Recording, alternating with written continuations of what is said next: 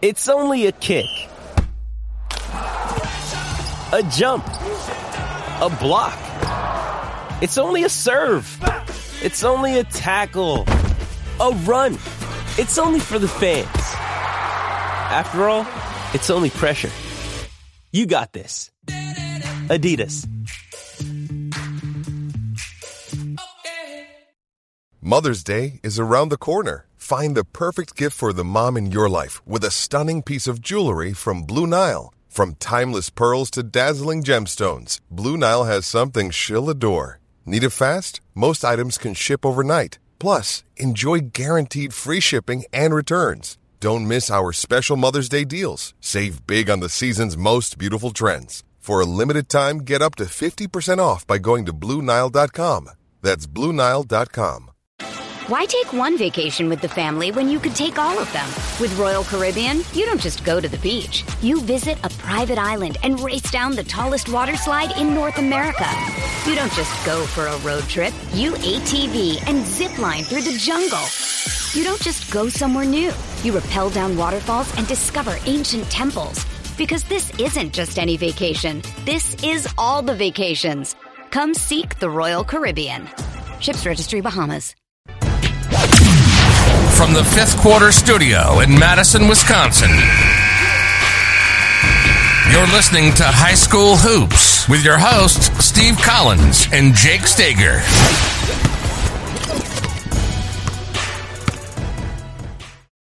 Hey, everybody. Welcome. So excited you decided to join us today.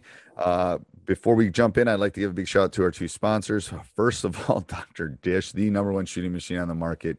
You aren't going to find anything else like it. They are our sponsors because I own 3 of them, and I truly believe in this machine. I truly believe in the people that work there and the product. Mention Coach Unplugged, and they'll give you $400 off. Just say, Coach Collins sent me. Coach Unplugged sent me, and they'll take really good care of you. Trust me. Also, go over and check out teachhoops.com for coaches who want to get better. 14-day free trial. You're going to want to check it out before prices increases. You know, it's just that things happen. Coach Collins has only got so many hours in a day. Go over and check it out. It's got the roadmap. It's got everything that you need to become a better basketball coach in one stop. You know, if you're looking for clinic videos, if you're looking how to break a 1-3-1, if you're looking how to run a zone offense, if you're looking how to pick an offense, if you're looking for anything, it's got it there for you. As I hit my microphone, oh well. It, you know, and it also helps us pay the bills, helps us keep all these podcasts, the High School Hoops and 5-Minute Basketball Coaching Podcast and Funnel Down, and all these things free to you. Teachhoops.com is what pays the bills and keeps the lights on. So we'd love if you went over and check that out. And let's head off to the podcast. All right, welcome to Coach Unplugged. Episode, I don't even know. I looked before I came in. We'll be in like the 1400s, Coach. So, and I'm still married, so you got to be semi-impressed. I've done 1400 podcasts and I'm still married. The pandemic helped with that. The pandemic helped. I ended up, I haven't said this in a while. I was once a week when I started this thing 5-6 years ago. And then the pandemic happened and I revved it up to 7 days a week. It's like, I think I got to go backwards and kind of, and go back to the old time. So Coach Cubs, I was reading we were teasing and talking before we came on about our resumes, and it's like you have a very impressive resume. Let me tell you that first of all. So I'm going to have you kind of walk us through kind of your basketball journey, kind of where you played. I find it interesting that you I'm not going to go through your resume, but I find it interesting that you graduated from the first school you coached at, right? That's correct. Yeah. Yeah. So but then you left it. So that's interesting. I find that interesting. I never even, yeah. Anyway. All right. So go ahead, Coach Cup. So introduce yourself, Brooke, and then kind of just walk us through kind of where you grew up, where you played, all that kind of stuff. Yeah, so I grew up in St. Paris, Ohio. It's a little country, Champaign County, rural area. My dad was a teacher and a baseball coach. My mom was a bus driver. It's kind of around school and, teaching, coaching my whole life. From there, when I graduated from there, I played at Capital University for Damon Goodwin. Played 4 years there. And then my old high school coach, Dave Zeller, who was kind of he was really good. He played played with Wayne Embry in high school, and then went to Miami of Ohio, was an All-American, played for the Royals for a few years, but that was my high school coach. And I talked Z into coming back for a year after I graduated high school, or after I graduated college, so I could learn from him, because I knew I wanted to coach. And he was like, Brooke, we're going to be terrible. Or no, I don't know if I want to do that. But he did. And then he retired the next year, and I got hired as the head coach. Had no idea what I was doing. I mean, I didn't even know how to fill out the scorebook. I mean, I was clueless. So I have coaches email me all the time about like blah, blah, blah. And I go, I can walk you through the steps. I will literally walk you through the steps of what to expect. But I mean, until you do your first surgery, you haven't done anything. I mean, you got to like, I have a friend who's out in California, and he goes, you told me, Steve. I go, I told you. It's like, I can tell you what's going to happen, but until you do it, it's like, because especially being a head high school coach, it's like the brush fires and the things. Yeah, it's until you experience it, you have to experience it first to really understand all the moving pieces. Yeah. It's like I hear young coaches say, I'm not sure I'm ready to be a head coach. And they're like, yeah, you're not. You're right. You're not. No one is. But you just got to jump in and you'll figure it out. Right. But I went back to Graham, and I coached and taught there. I was there for 12 years. It's where I grew up. I went to school there my whole life. What do you teach? I taught math for the first 7 years. And then my last 5 years there, I was the athletic director and boys basketball coach. It's a Division II school in Ohio, which means I think we had about 170, 180 kids in a graduating class. Okay. So, and give me Ohio. We go 1 to 5, 1 being the biggest, 5 being the smallest. We're 1. That's what we do. We just have 4 though. Okay. Yeah. Okay. So 1's the biggest. Okay. But really, I got there, and at Graham, Graham is known for wrestling. We've had incredible wrestling success, and they're really, really good. And I had a good relationship with the rest. Actually, our guys started training with the wrestlers a lot because they worked the way and in line with, the level that we wanted to compete at. And so I thought our guys learned a lot from them. I know I learned a lot from Coach Jordan, the wrestling coach at the time. I'm going to dive into that for a second, because I find that intriguing. So when I took over, they'd had like 5 winning seasons, like 35 years. It was horrible.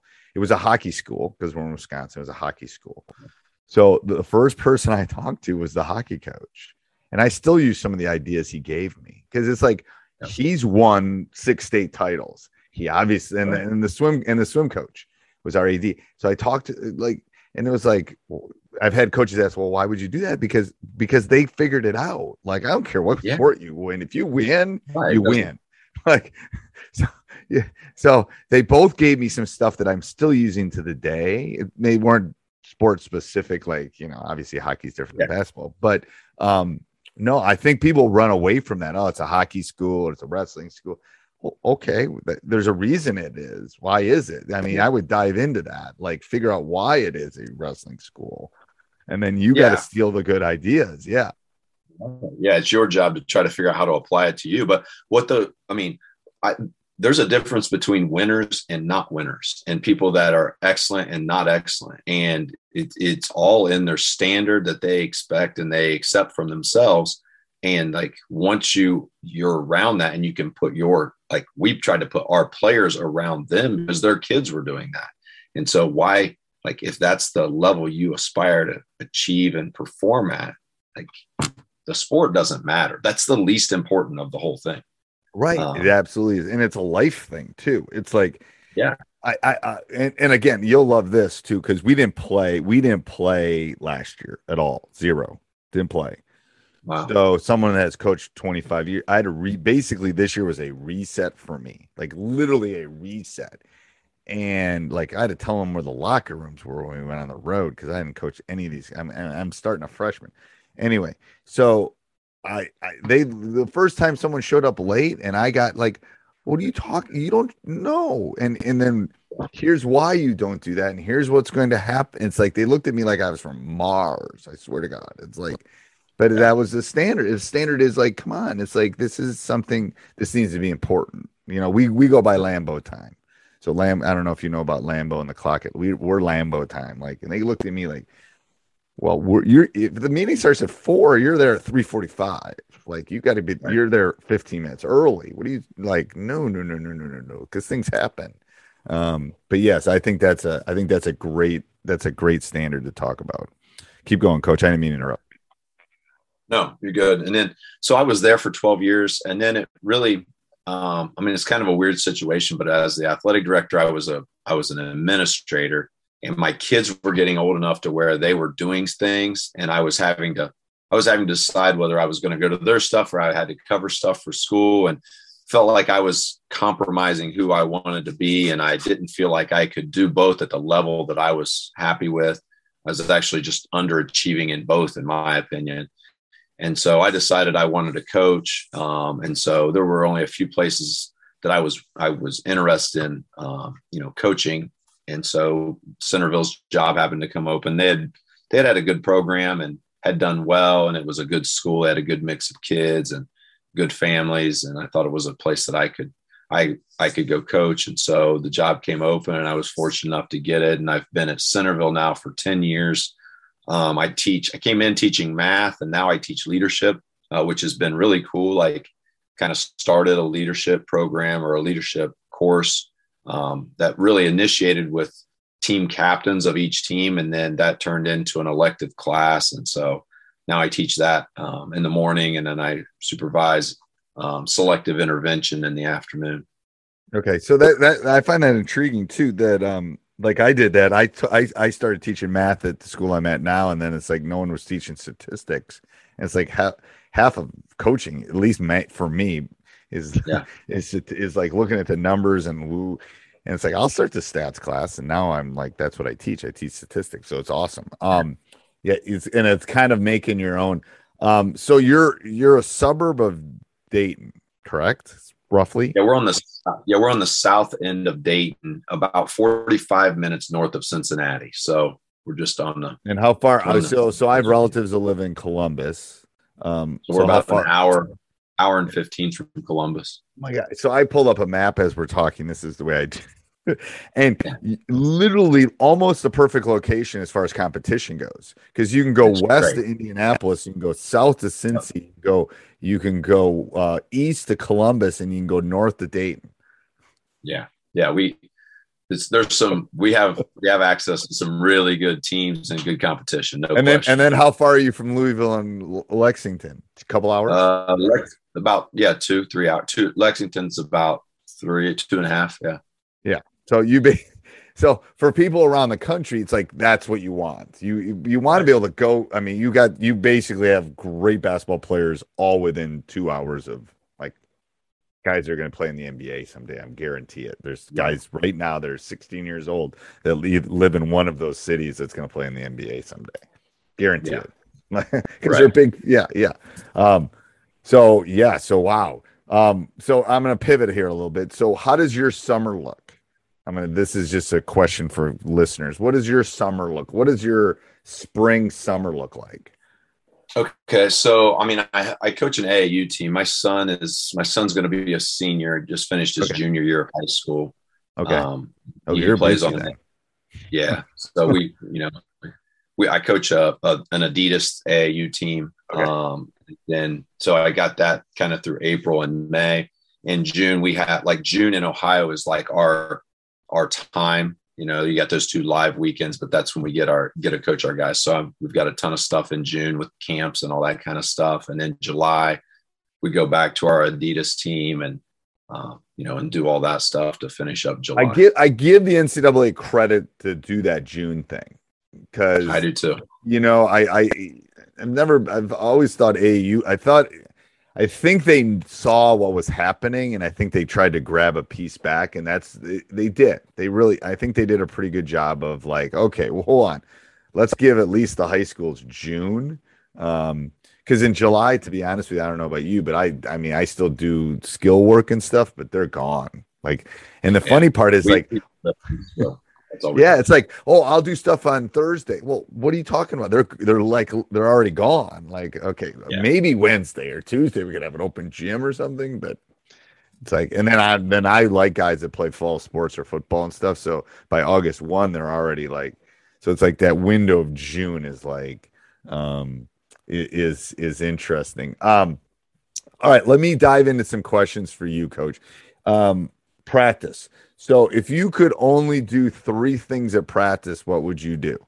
I'm walking in and I'm saying, all right, Coach, I'm gonna sit up in the stands. You can only do 3 things or work on 3 things. What 3 things do you think are the most important?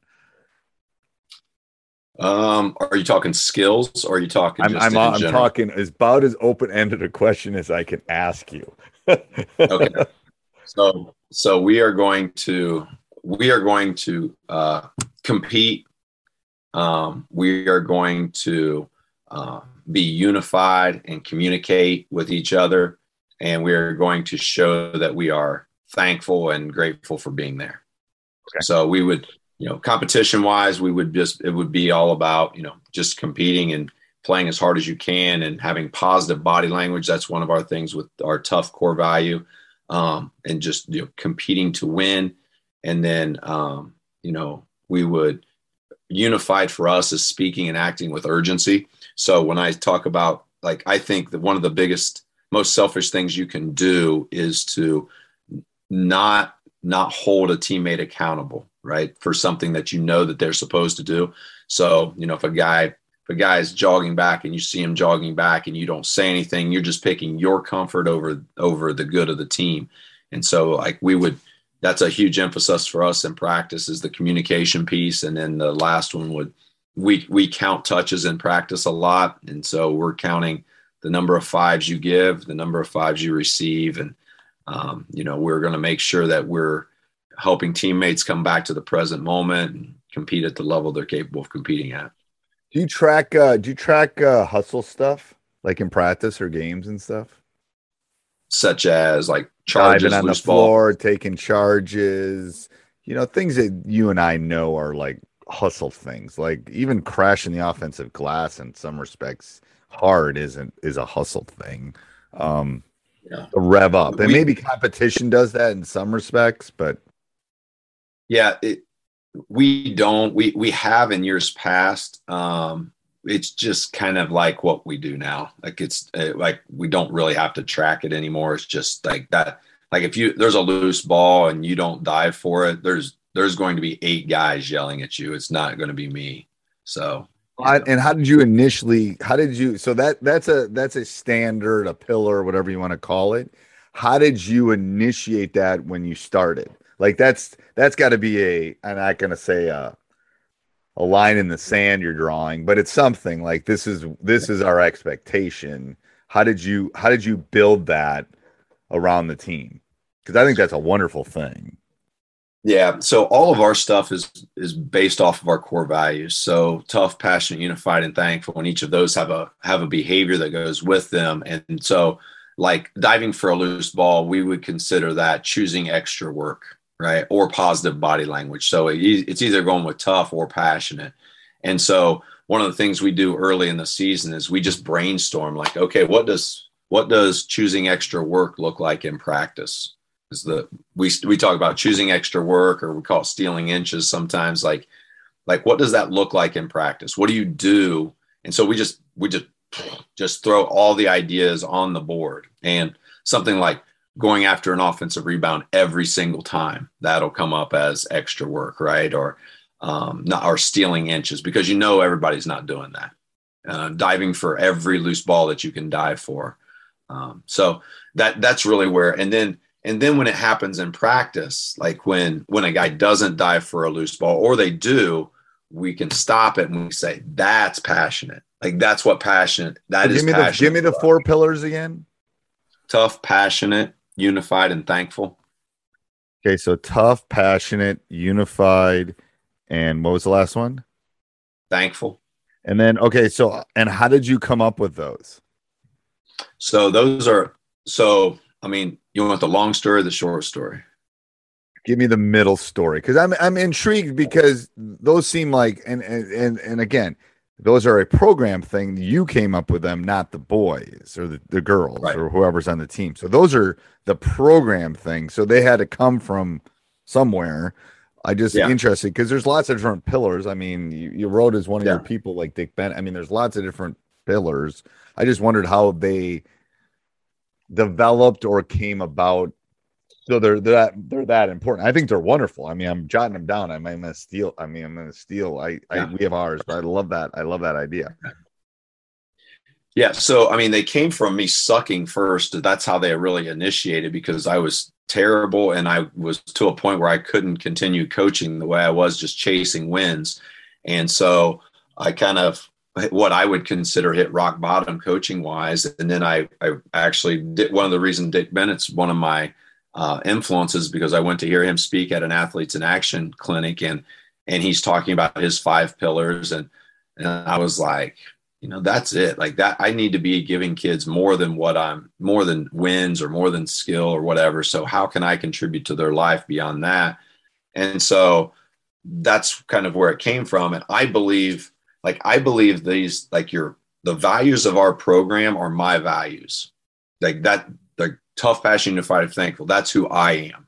And I don't ask that they have the same ones. I just ask that they respect them. And if they're in our program, our goal is to move them forward in those areas. So, something I'll tell parents is like, if you don't want your son to be tougher, more passionate, more unified, and more thankful, this ain't the program for them. Like, because we're going to help them grow in those areas. Right. Right. And so then once I knew those values, I think one of the things, and I've worked with some coaches and some college coaches and some businesses about establishing the behaviors are really the separating factor, because a lot of people have values. A lot of companies have values that they put on their wall, but the culture of your team is how your players act. Like, what does your team do?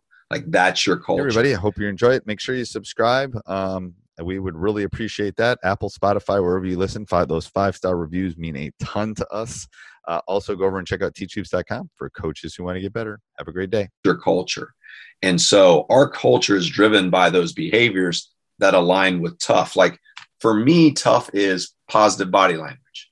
That's it. Like that. I know I have to leave some other things out, but when I boil it down and I'm talking about tough, my reminder for tough is fight ready. So when I approach a situation, like when I come on this podcast, fight ready. I don't know if I'm going to be the best interview you've ever had, but you're going to get the best that I've got. Like, right. I'm coming, right? If I'm giving a keynote speech, if I'm going to take a test, if I'm doing a job interview, fight ready. You're getting the best that I've got. And so we ask our guys to do that, like positive body language, bad call, next play, like positive body language, right? We're always addressing that. Like, that's a driving force in our program. Passionate is choosing extra work. Like, I believe that like everything that you get is what you do outside the ordinary. Everybody practices 2 hours a day. Your practice might be really good, but it's 2 hours a day, right? What are you doing outside of that separates you from anything else, from everybody else? Unified for us is speak and act with urgency, having the willingness and the toughness to call out teammates, to hold people accountable, to show them that you love them by telling them the truth, right? And by being willing to receive the truth and not get defensive about it. And then thankful is show love, get touches, like just show your appreciation for the opportunities that you have, because I don't think we talk about it enough. I don't think we share it enough with the people that really matter to us. And I think it's just a good life lesson. What do you think the hardest one is to convey? Speak and act with urgency. Yeah. That's the hardest one.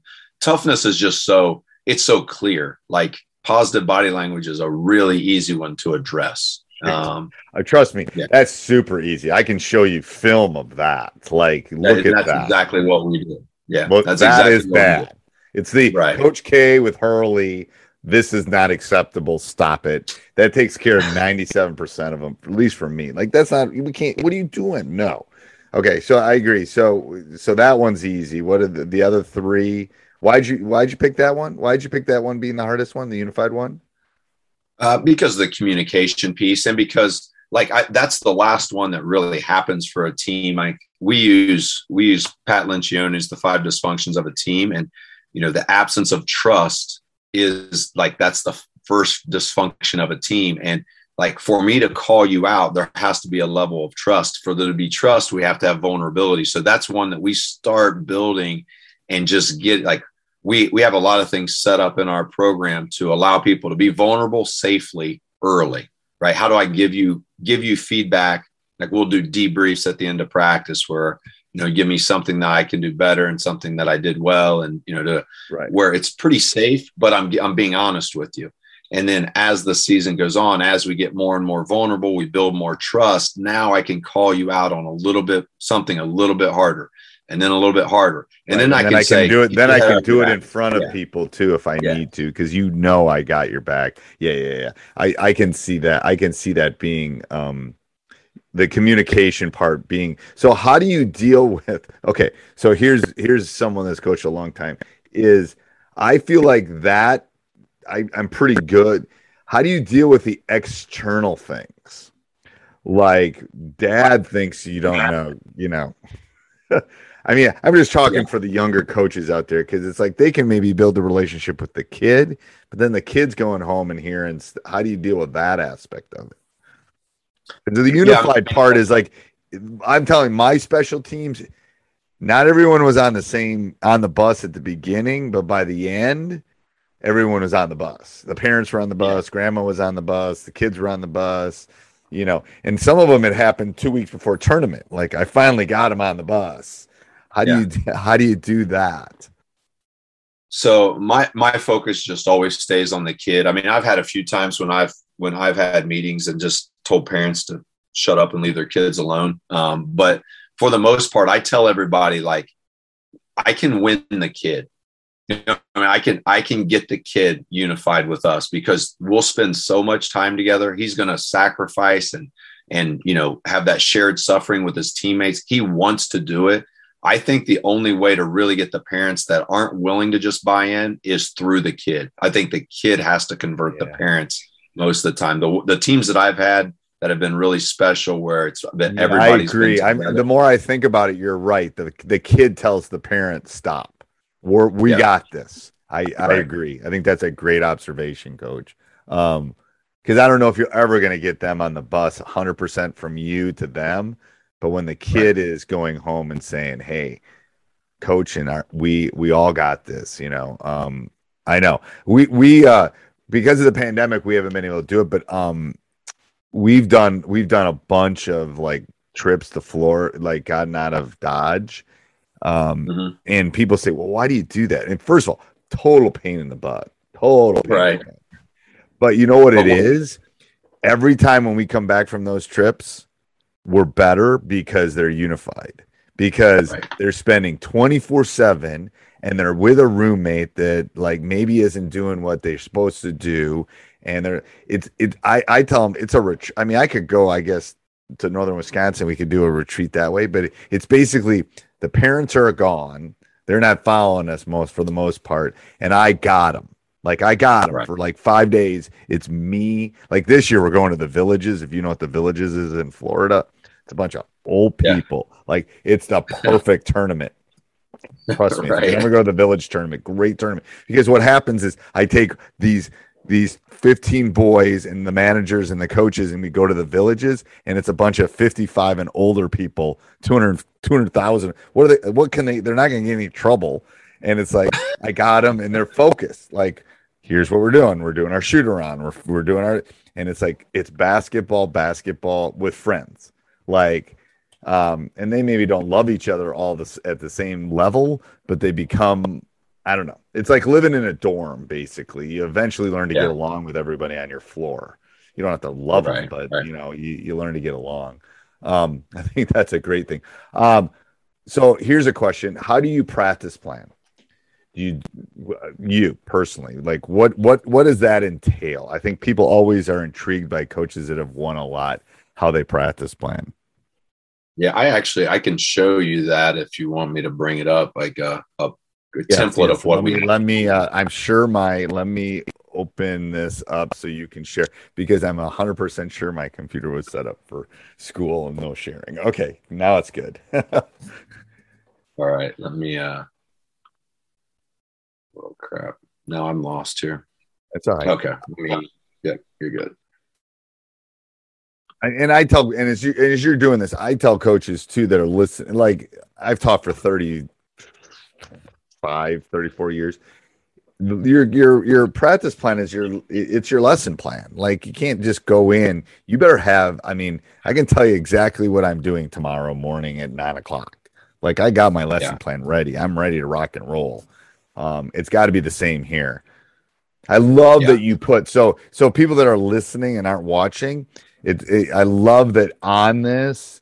I don't think I have one of mine. Mine is like play hard. I have 3 pillars basically when I'm starting. But anyway, they're always on the top of my practice plan because I'm old and I forget them half the time. So yes, be tough, be passionate, be unified, be thankful. I love that. Before we go into the practice thing, do you have the subcategories written down? Like what it means to be tough and what it means to be passionate?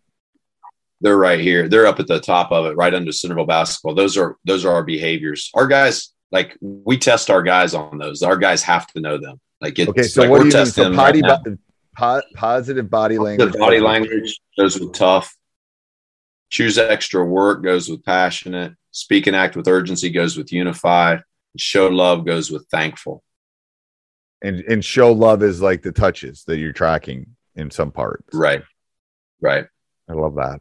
Yeah. Okay. Yeah. So like our guys right now, like before open gyms, we do a test on knowing the core values and the behaviors that go with them, or you got burpees. Like it's not an option. Like you have to know what they are and what they mean. And, and so we choosing extra work, do they have to have what you mean by choosing extra work?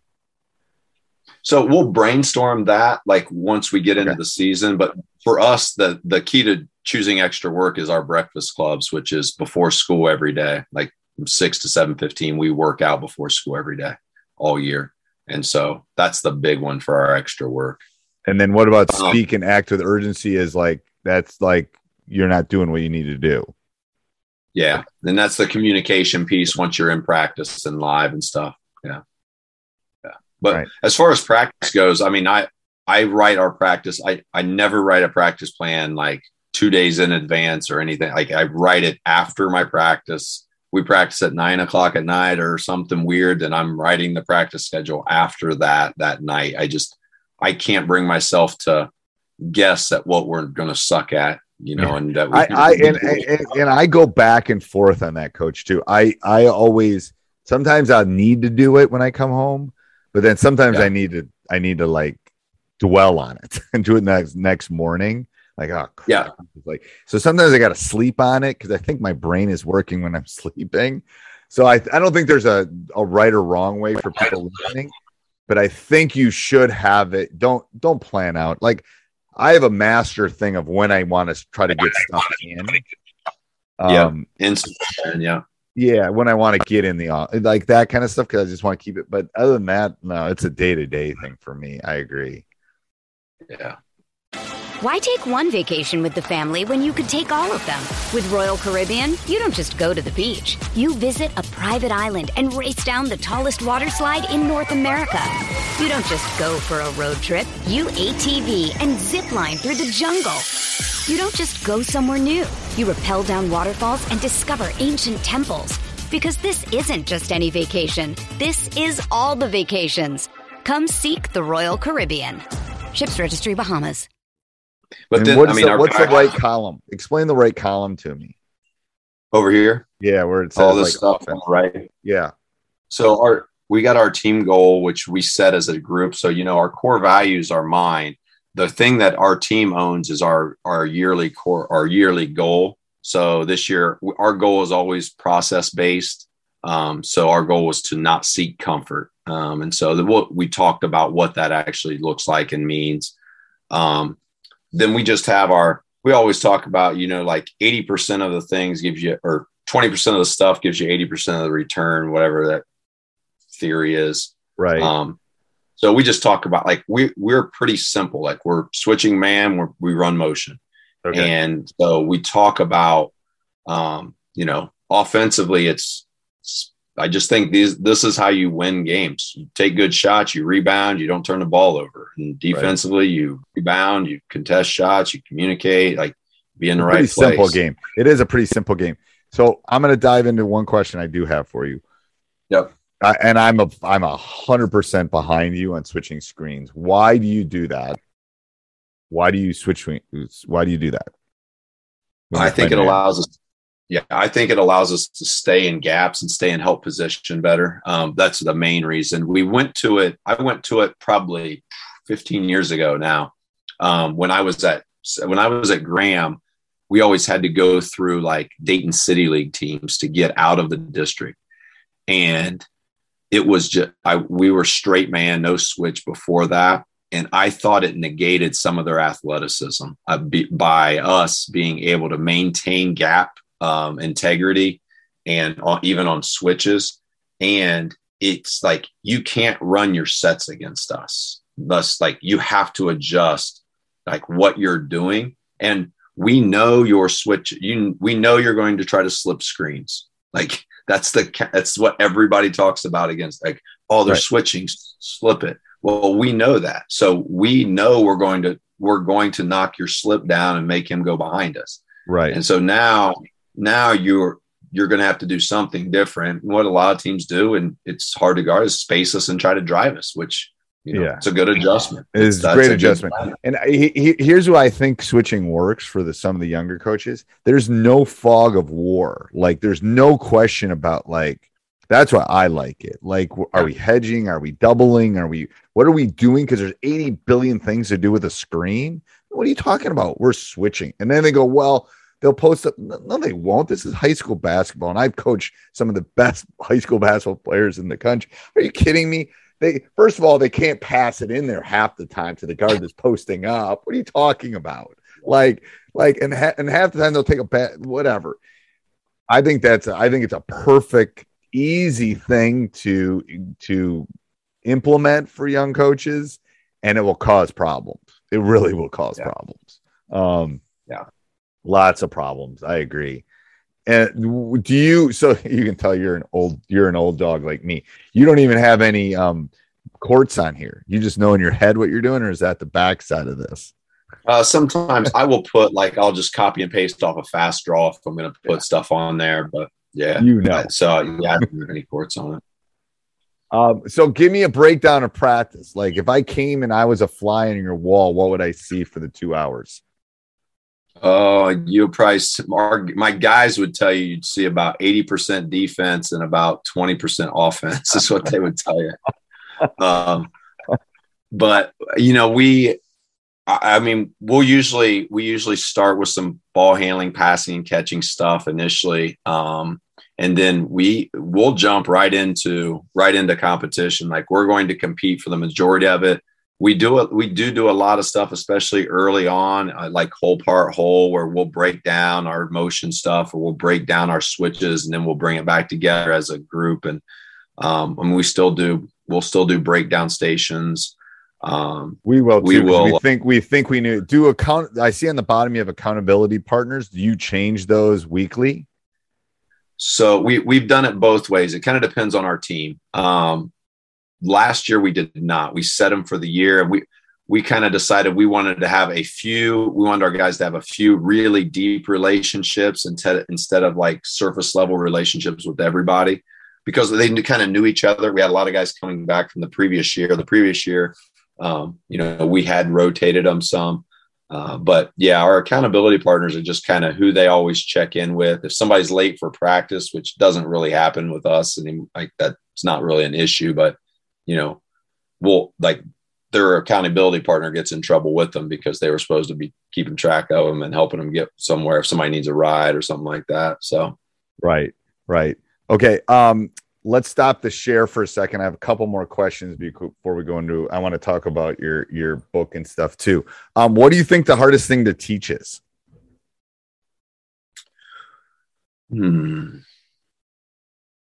I would say communicating at the level that's necessary to be really, really good. And so then how do you teach it? Sometimes I don't do it very well, but what I try to do is just set the standard and hold the standard. I think that's the only way you teach anything is you establish an expectation and then you don't waver from it. No, I agree. Is there, all right. So I'm going to pivot away from that for a second. Is there a coaching moment that would, for a listener, that they could learn from? I always like, it can be a failure, it can be a success.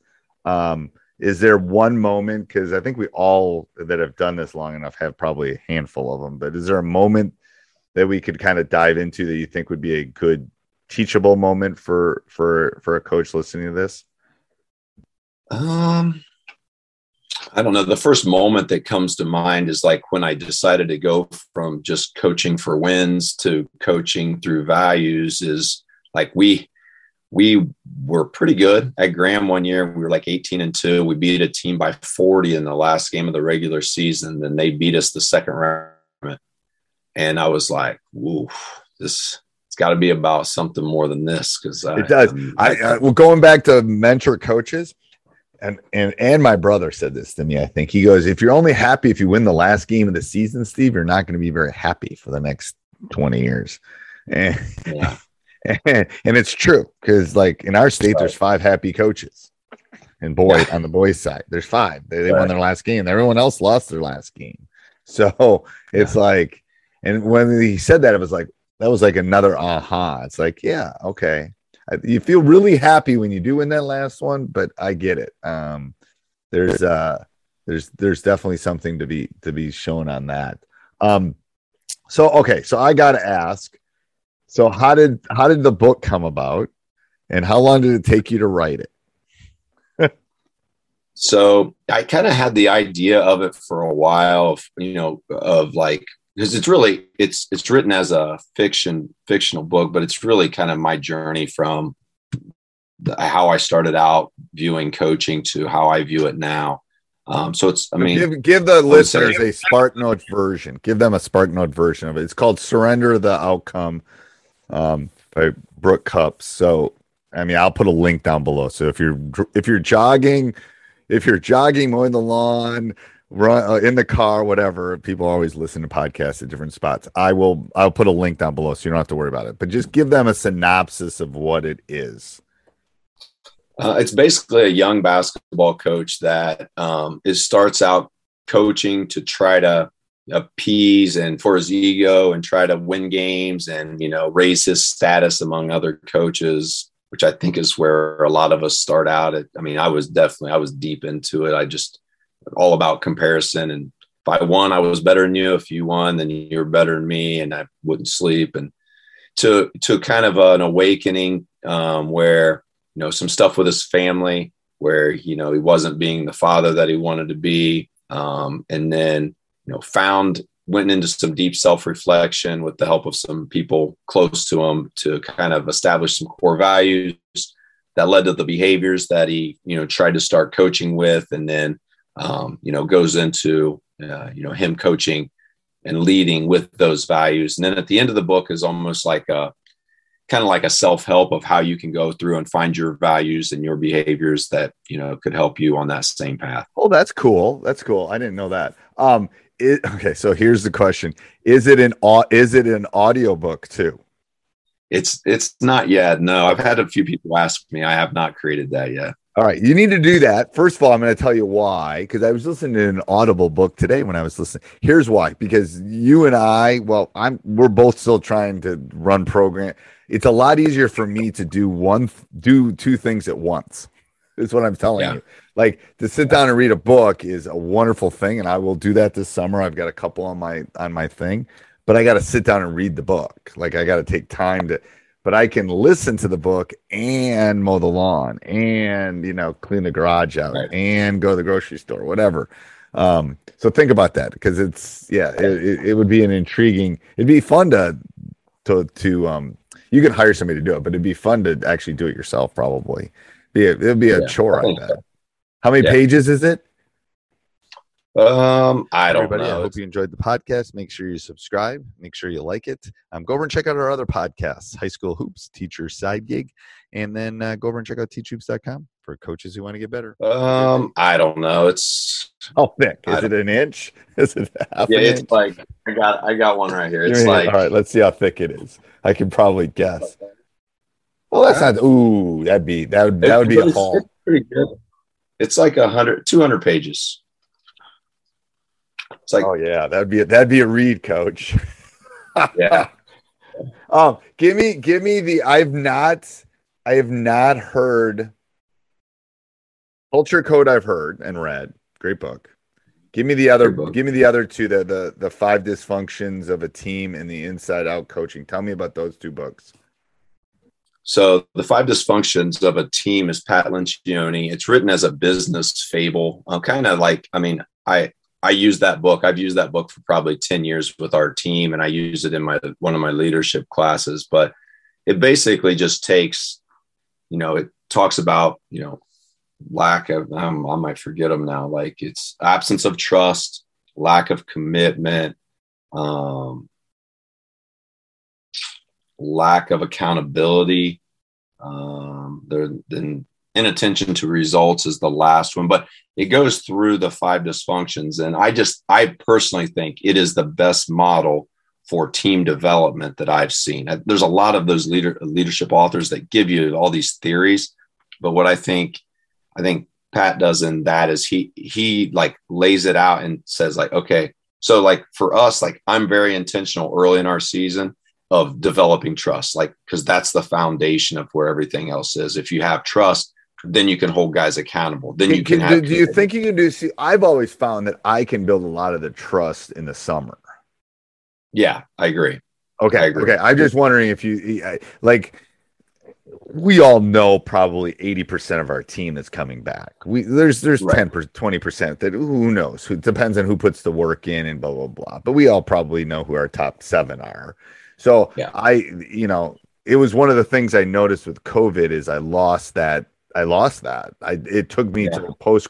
I mean, we struggled until Christmas, and then we won like 9 out of our last 10 or 10 out of our last something. We were really good after because they didn't know me. They didn't know who is this guy? Like, what are you doing? Now they kind of know me and my dad Joe. I mean, they just know who I am, so they trust me more.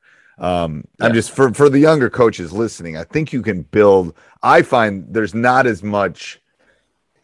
I don't know what the word is. There's not as much authoritarian things from. I mean, it's like there's not an X plus Y equals Z kind of thing in the summer. It's like we're playing summer ball, and I get it, and the expectations are, but it's different. It's like they're not playing in front of 2,000 people. Like there's a different thing there that.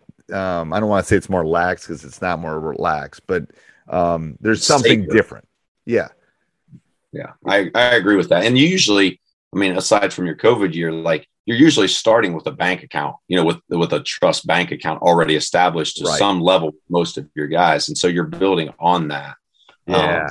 I love that. And now I love that idea. Like, you're right. And some of them, the bank is a bit more full than the other ones. Like, right. Yeah, when you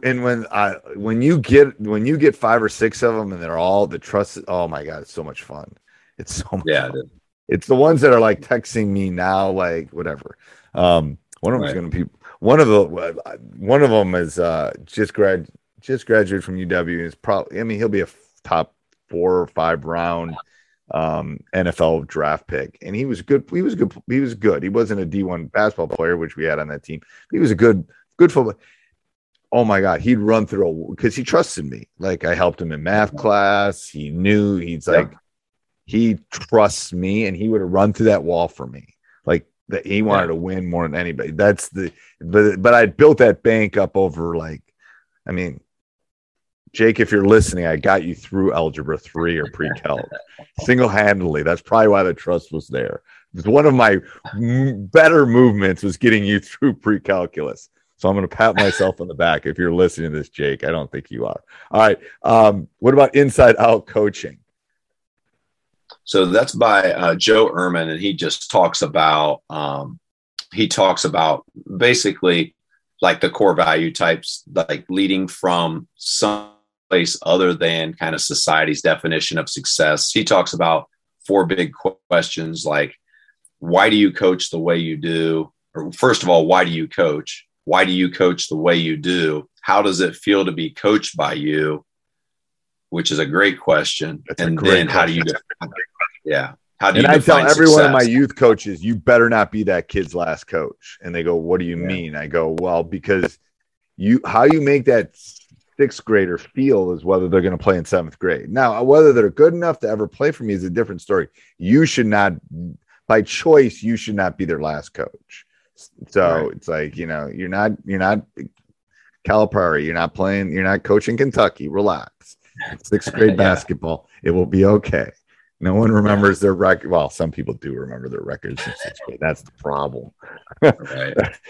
That's the problem. All right. So tell me about your blog and I went on I'm going to steal some of your stuff from your basketball, your centervillebasketball.com website. I love that you put those drills up there. That was great. I got to do that for my youth. I love that. That's how I started. I did it for our youth program, and then it kind of grew from there. I need to actually update it and add some more. I haven't added anything for a few years, but I know it's like we get a little busy, don't we? We do. Yeah. But tell me about your blog, that leadership development blog. That's intriguing. I'm going to be honest, haven't looked at that yet. But tell me about that one. Yeah, it was so Ryan Hawk does a podcast around here. He does the Learning Leaders show. It's a one of the more well-known leadership podcasts. But I'm pretty good friends with Ryan, and he prodded me to kind of do something. And so it's been more than anything. When I first started doing it, it was really just like a chance for me to write. I think I used to view writing as just hating it, but what it's become now, it's become a way for me to clarify my thoughts, and really, because when you write it down, you have to think of exactly what you want to say. Right. And so it's been as good of a exercise for me. I mean, I don't know if anybody reads them. I don't really follow, all that stuff, but it allows me to just like whatever's on my mind, whatever I think coaching wise or leading wise. Sometimes somebody will say something to me. I'll be like, I want to write about that. And so it's just random topics on, we're all doing the same thing: leadership, coaching, teaching. It's all the same. Stuff. And part of it's therapeutic. It's like, why did I start the podcast? Because I wanted to talk to other coaches like you. Because I'm telling you right now, I took 2 or 3 golden nuggets from this that I'm going to use that's the thing, is like, we all do it in different ways. Again, a math person, me writing, my master's thesis was the last thing I wrote. Swear to God. Like, it isn't, but it was like, once that 123 pages was done, I'm done. I told my wife, I'm never writing again, ever again. It's horrible. But anyway, all right. So let me do my rapid fire, because I love doing this. Because I want to, I don't want to keep you too long here. All right. What is your favorite brand of basketball? The actual ball you play with? We play with the Rawlings in Ohio. I like Wilson the best. Okay. One word to describe your ideal player. Tough. If you go to one sporting event in the world, what would it be? That's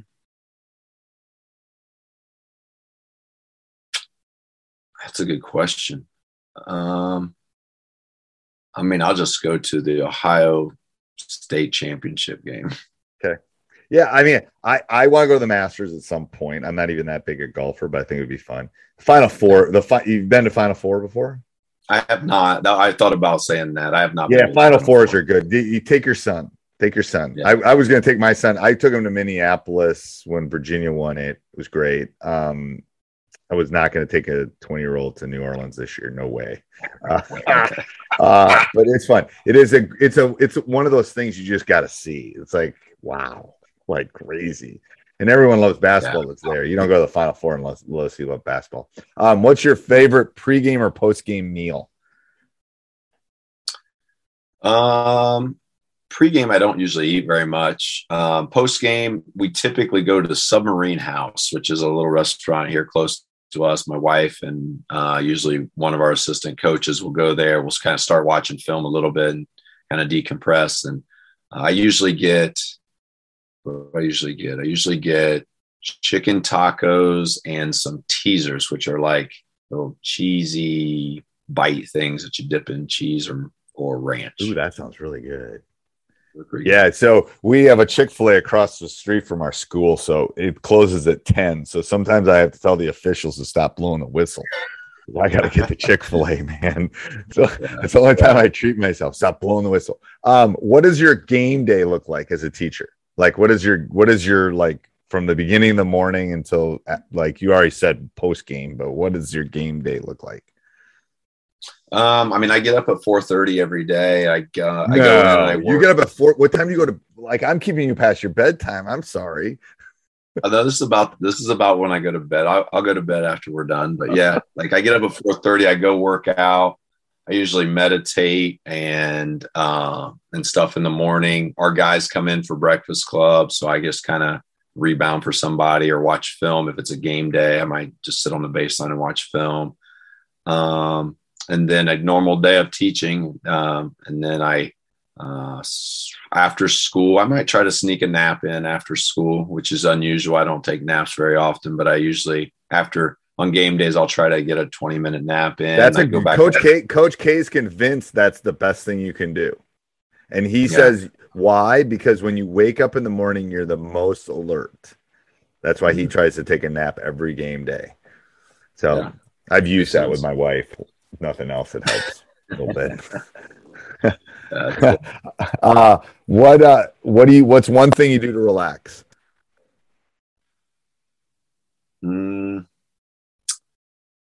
Probably, I mean, I like to read. I would say I like to be outside. If I was really stressed, I would probably just like go for a walk in the woods or just be outside. Okay. Do you have any superstitions? I mean, yeah, probably a lot of them that I don't even know are superstitions anymore. Like I don't wash my coaching clothes if we haven't lost. So like, as long as we win, I don't wash any of my coaching clothes. I mean, I got the same routine, same prayer I say during the national anthem and, stuff like that, but yeah, I mean, I tell people superstitions are rituals. They're not like, I don't think if I miss one, we're going to lose. It's more like it's like, a lot of, I think I might change it because I don't wear a tie anymore, but I wear a jacket, dress up. And that's more kind of me getting ready for game. It's like my uniform kind of thing. Right. I've thought about maybe changing that up a little bit. But one coaching technique that you think's important. Man, I wrote something down for that, and I don't remember what I wrote down now because that was an interesting question to me. A coaching technique. You wrote tying. I'll help you. You wrote tying core values in behavior and practice, games, and locker room. Yeah. So I mean, the first thing I wrote down was like I really believe in coaching in short bursts. I hate lectures in practice. Like I cannot stand it. You know what I refer to it as? Well, first of all, it's like machine gun practices is what I refer to it. So it's not probably as PC anymore, but it's like we live in a TikTok world where their attention span's like 15 seconds. So yeah, that's good. I mean, when I started coaching 30 years ago, I could have sat there for 20 minutes and they'd had all been listening. Like I was like, now it's like 30. I got them for like 30 seconds. Here you go. And then boom, boom, boom. Yeah, right. I agree. Right. I think it's a generational thing, I think. All right. Describe your perfect player in 5 words or less.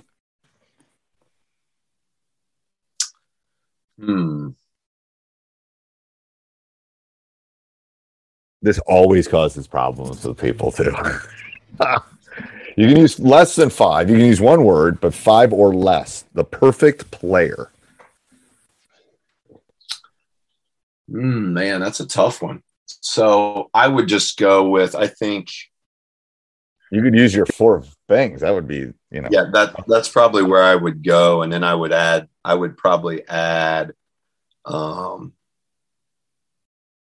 don't know. I would probably just say tough, passionate, unified, and thankful. I think that's going to, like, if they're passionate, they're going to work. Having talked to you for an hour, resilience would probably be one that I would add. The great ones, they're usually as an obstacle that they overcome. They're resilient. There's something there. Yeah, I think something that I value is like I view myself as kind of an underdog, and I like guys that have a chip on their shoulder, have something to prove. Like I like those guys. I'm telling you, it's something. You know what it is sometimes too. It's like I've noticed it with my smaller guards, like my 5'9". There's just I've got one on my team now. I've got a couple on my team now. I've had some in the past. I had one on my 2005 state championship team. There's just like it's like a chip. It's like I know I'm 5'9", but I can hoop. Like I know it. Yeah. I know I'm 5'9". Yeah. But I can still hoop. So, it's right. Like best basketball player you have seen in person. I mean, my son played with Bronny James, and so I've seen LeBron. I mean, he's pretty good. He is pretty good. All right. I won't ask you the best player of all time then. I won't ask you that. If you could only teach one skill, what would that skill be? Communication. Okay. Shot clock, yes or no? Yes. If you could change one thing about the game, what would you change? I mean, I wish people would pass the ball more. Ooh, I like that. No one has said that. I want to make the court wider.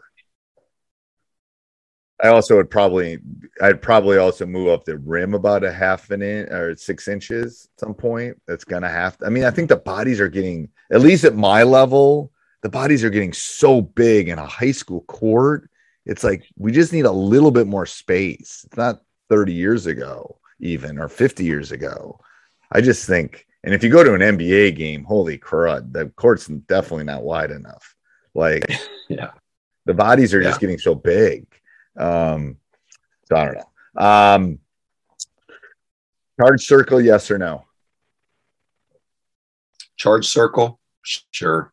Okay. Yeah. Best game you've seen in person?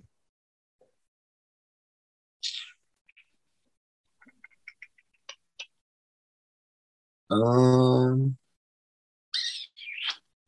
don't know. I would probably go with like our regional final game when we won the state a couple years ago. It was a great game against Moeller. We played Moeller. I think we've beaten Moeller. I think we've beaten Moeller before. We beat Moeller in a tournament, I think, at some point. Yeah. That sounds familiar. They got a really good program. Yeah. Yeah. Yeah, they do. Yeah. All right. Favorite quote. You listed 3. Can you pick one of the 3? I don't know. Those are all things that are in our program. All right. I'm going to read all 3 of them. The toughest team wins. Do not seek comfort. Drink the water, but remember who dug the well. Love that. So the drink the water, but remember who dug the well is kind of our thankful thing. Like just remembering the opportunity. You're where you are because of someone else, and so recognizing and paying the respect that's due. All right, quarters or halves? I think I would prefer halves, but I don't really care. You play quarters? We play quarters. Yeah, we have halves. Do you? Do you like it? 2 18-minute halves. The only thing I miss is the teaching between quarters. Yeah. So I've been fighting to try to get an extra timeout. Lose it. They all know what it is. If you don't use it, you lose it. Like, if I don't need it, I won't use it. But that's the only thing I miss. Definitely makes you play more kids. Yeah. It's like almost like a college game. Your best player has to get a rest in the first half. They can't play 36 minutes hard. And the kids look at me like, watch a college game. The best players don't play 40 minutes, guys. You cannot play hard for 40 minutes. I have to give you a rest. Like, so there's a little bit more chess, but it definitely helps the flow a lot. Yeah. And it's an extra 4 minutes. So it's like, it's good because I get to play more kids. One word to describe your coaching style. I would say passionate. Okay. Best basketball coach of all time. Always the hardest question I ask because there's like 50 to jump in your head probably. I mean, I think Wooden is the best basketball coach of all time. I would like to say, like I was a big Knight fan when he was coaching, of not of his tactics, but of the quality of play that his teams played with. I had such admiration. He was a good teacher. I'm not sure I would have wanted to, I'm not sure how he knew the game. Let's say that he knew how to teach and break the game into small pieces, which is part of teaching. Jump ball, yes or no? Sure. Okay. I'm going to get on my soapbox. I haven't for a couple months. I think the jump ball is stupid, and that we shouldn't start the game with a jump ball because the officials can't throw the ball up. They don't practice it. It's literally one of the things I want changed. Give it to the visiting team should get the ball to start the game, and then we do alternating possession. Done. That's fine. Again, the accountant has, there's three. We have 3 officials. There's 3 officials. One of them throws up the ball once a game. They are horrible at throwing the ball up. They don't practice. I've never thought about it. I don't. Yeah, I mean, there are times we got such a small guy, we just don't even jump. We just go ahead. I had a guy get called for a foul a couple of years ago on a jump ball. I go, I've never seen that. Like, what are you talking? You fouled them? So I just think it needs to go away. All right. The last question I always ask every one of my interviews is, what would you tell your younger self? What would be your parting words to your younger self 20 years ago, 30 years ago? Yeah, it would be figure out who you are and what you believe and coach through that.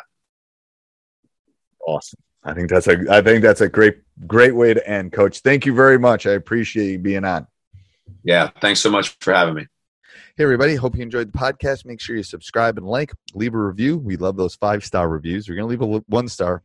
You can skip to the next podcast. Also, go over and check out teachhoops.com for coaches who want to get better. Sports Social Podcast Network.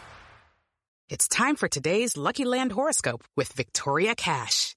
Life's gotten mundane, so shake up the daily routine and be adventurous with a trip to Lucky Land. You know what they say. Your chance to win starts with a spin. So go to LuckyLandSlots.com to play over 100 social casino-style games for free for your chance to redeem some serious prizes. Get lucky today at LuckyLandSlots.com. Available to players in the U.S., excluding Washington and Michigan. No purchase necessary. VGW Group. Void where prohibited by law. 18+. Terms and conditions apply.